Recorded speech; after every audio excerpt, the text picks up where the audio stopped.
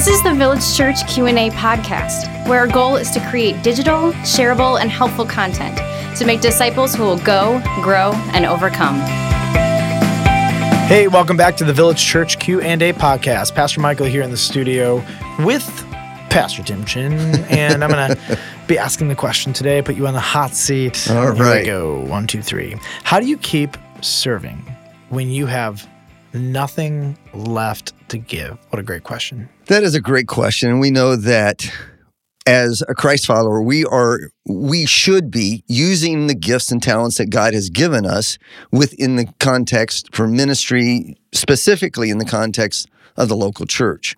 I love Luke 12:48, where it says, where Jesus is talking, he says, "And to whomsoever much is given, to him shall much be required."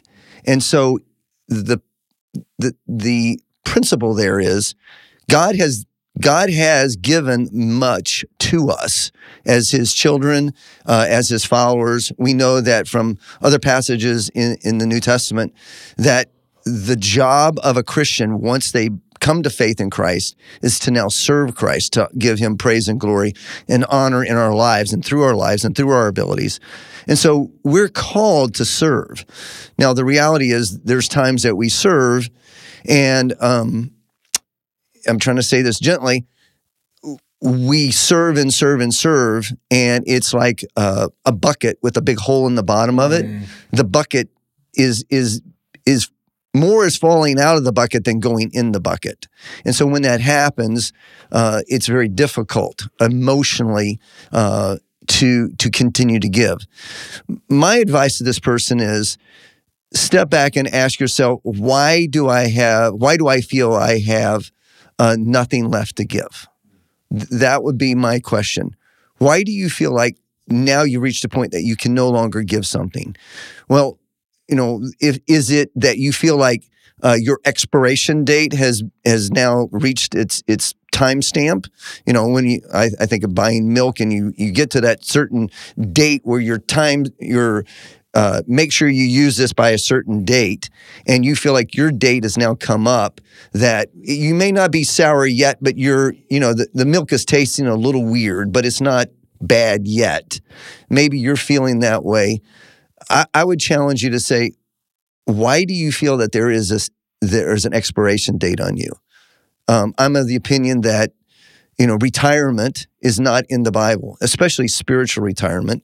So whether you're, 70, 80, or even older, you still have something to give. You have something to give to your local church. You have something to give to the followers of Christ that are coming behind you. You have such wisdom and experience. You have a tremendous amount to give still. So your expiration date hasn't even come close to arriving yet. So you've got a lot to give. Maybe you're a younger person, meaning younger than 80 or 90, and you feel like, I'm just burning out. My bucket has such a big hole in it that I need to be replenished.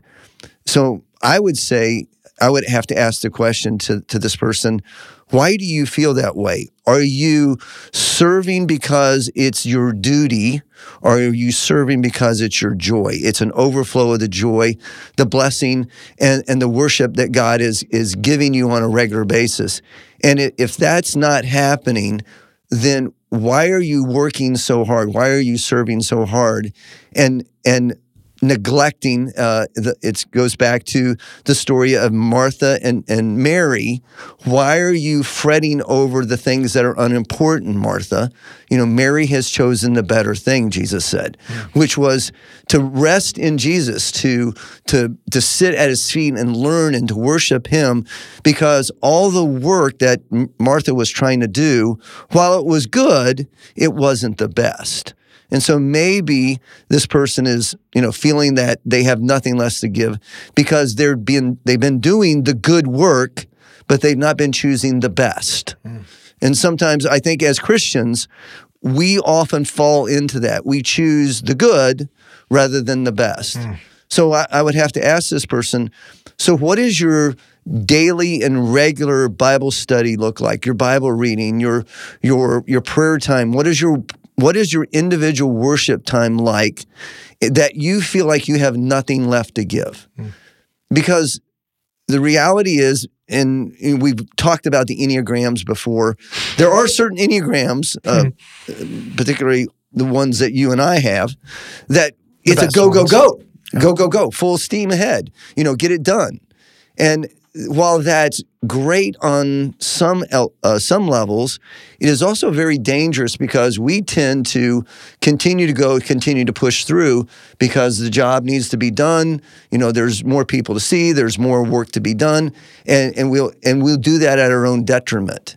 And so I would caution this person: have you fallen into that trap? That busyness equals holiness, which it doesn't. Just as laziness, or let me back up, not laziness, but a lack of production equals sinfulness, because maybe that's not the case at all. So I would have to ask the person, why do you feel you have nothing left to give? Yep. And while there may be seasons of life that we need to step back from all the busyness, I would really, really emphasize there should never be a time that you totally quit. There should never be a time that you say, you know what, I can't serve at all anywhere in the church. I can do nothing. And if you've reached that point, I think now you're going to the other extreme, and you're going to find that you're going to lose connection with other people. You're going to lose the sense of community, because now you're just coming to church and then you're leaving, and you're not connecting with anyone. You're not rubbing shoulders with anyone. And not only are you not rubbing shoulders with anyone, no one is able to have an influence on you, a spiritual influence, an emotional influence, and you're not able to give back. And I think that in itself is a dangerous place to be, when you totally back off and do nothing. But maybe there's a season, and I will agree, there might be a season that, you know what, you just need to step back from all the things you're doing to a few things that you're doing in serving in your local church. So that's what I would ask. I would have to know a little bit more about this, but I would really caution, don't ever totally quit in serving in your local church and serving the Lord. What do you think?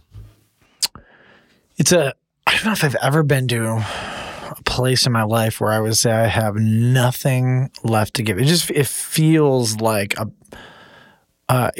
it feels like something I don't know that I can totally relate with. It's a big statement. Yeah, I don't think I could ever relate to that personally. And I might in the future. I don't know, but I'm just speaking like candidly. Like, so if something clearly happened, it could be, you'd mentioned it. It could be an internal brokenness. It could have been an abusive leader in the church. It could have been, personal exhaustion and trauma, can just leave you depressed and feel like you have nothing to give anyone anywhere, I don't know. I would want to, because of the way the question is worded, I would just love to actually hear them. You know what I mean? Yes. It's like I'm going through like you were doing, we're going through plausibilities. Like it could be this, could be that. And there is you said this, so I don't even want to be redundant with it. Like there is a season to recharge. Yeah. If something is bad enough, you pull out. And it's sort of like, when you work really, really, really hard on your body and you can't walk the next day. Like, okay, your body needs a day to rest. Yeah. But the rest is done with the intention of working again. Yeah, getting back involved. But that all assumes vision. And when the soul is overwhelmed, vision goes away. Sure. And that's just everybody all the time. So, I think I agree with everything you said, and I would want this person to sit down with somebody they trust and talk about what were the catalytic moments. It could have been a combination of bad leaders, brokenness inside, and personal tragedy. Like, you take all three of those and put it together. Like I probably have nothing left to give either. So, I think just talk to somebody would be my for sure. So what? I guess at the end of the day. So with that, the next question. The next question. We're looking at this. We can't get away from it. It comes up all the time. Yeah. We've mentioned it like 2 or 3 times in this podcast. Why do many people think reckless love isn't biblical? Biblical. Yeah.